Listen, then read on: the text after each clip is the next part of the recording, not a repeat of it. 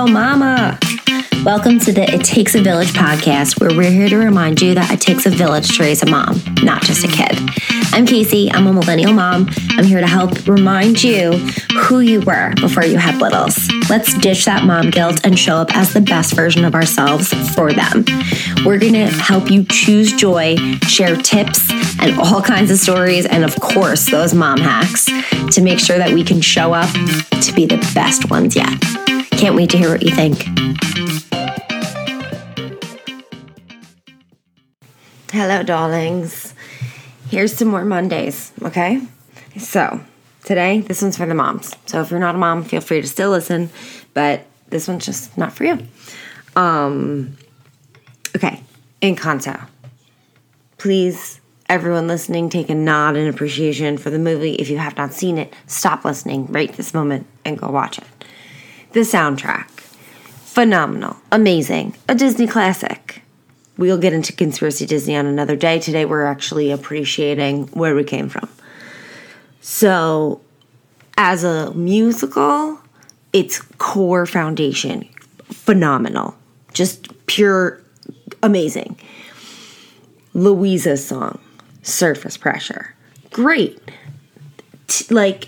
Tappy, you know? Like, you want to dance. You want to, get jiggy with it. The lyrics. To the core, I need all moms to understand why we love this song so much. Because I listen to it all the time. And I stop and think, damn. Shit. Oh, wow. Well, that escalated quickly.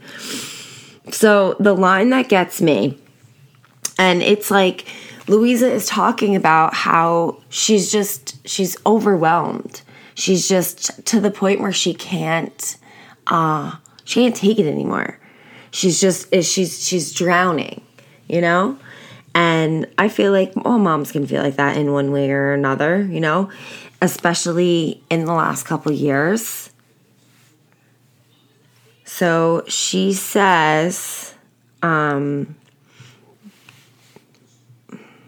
on, folks. Okay, so she says, under the surface, I hide my nerves and it worsens. I worry something's going to hurt us. So you're taking all the pressure of the whole family and you're putting it on her.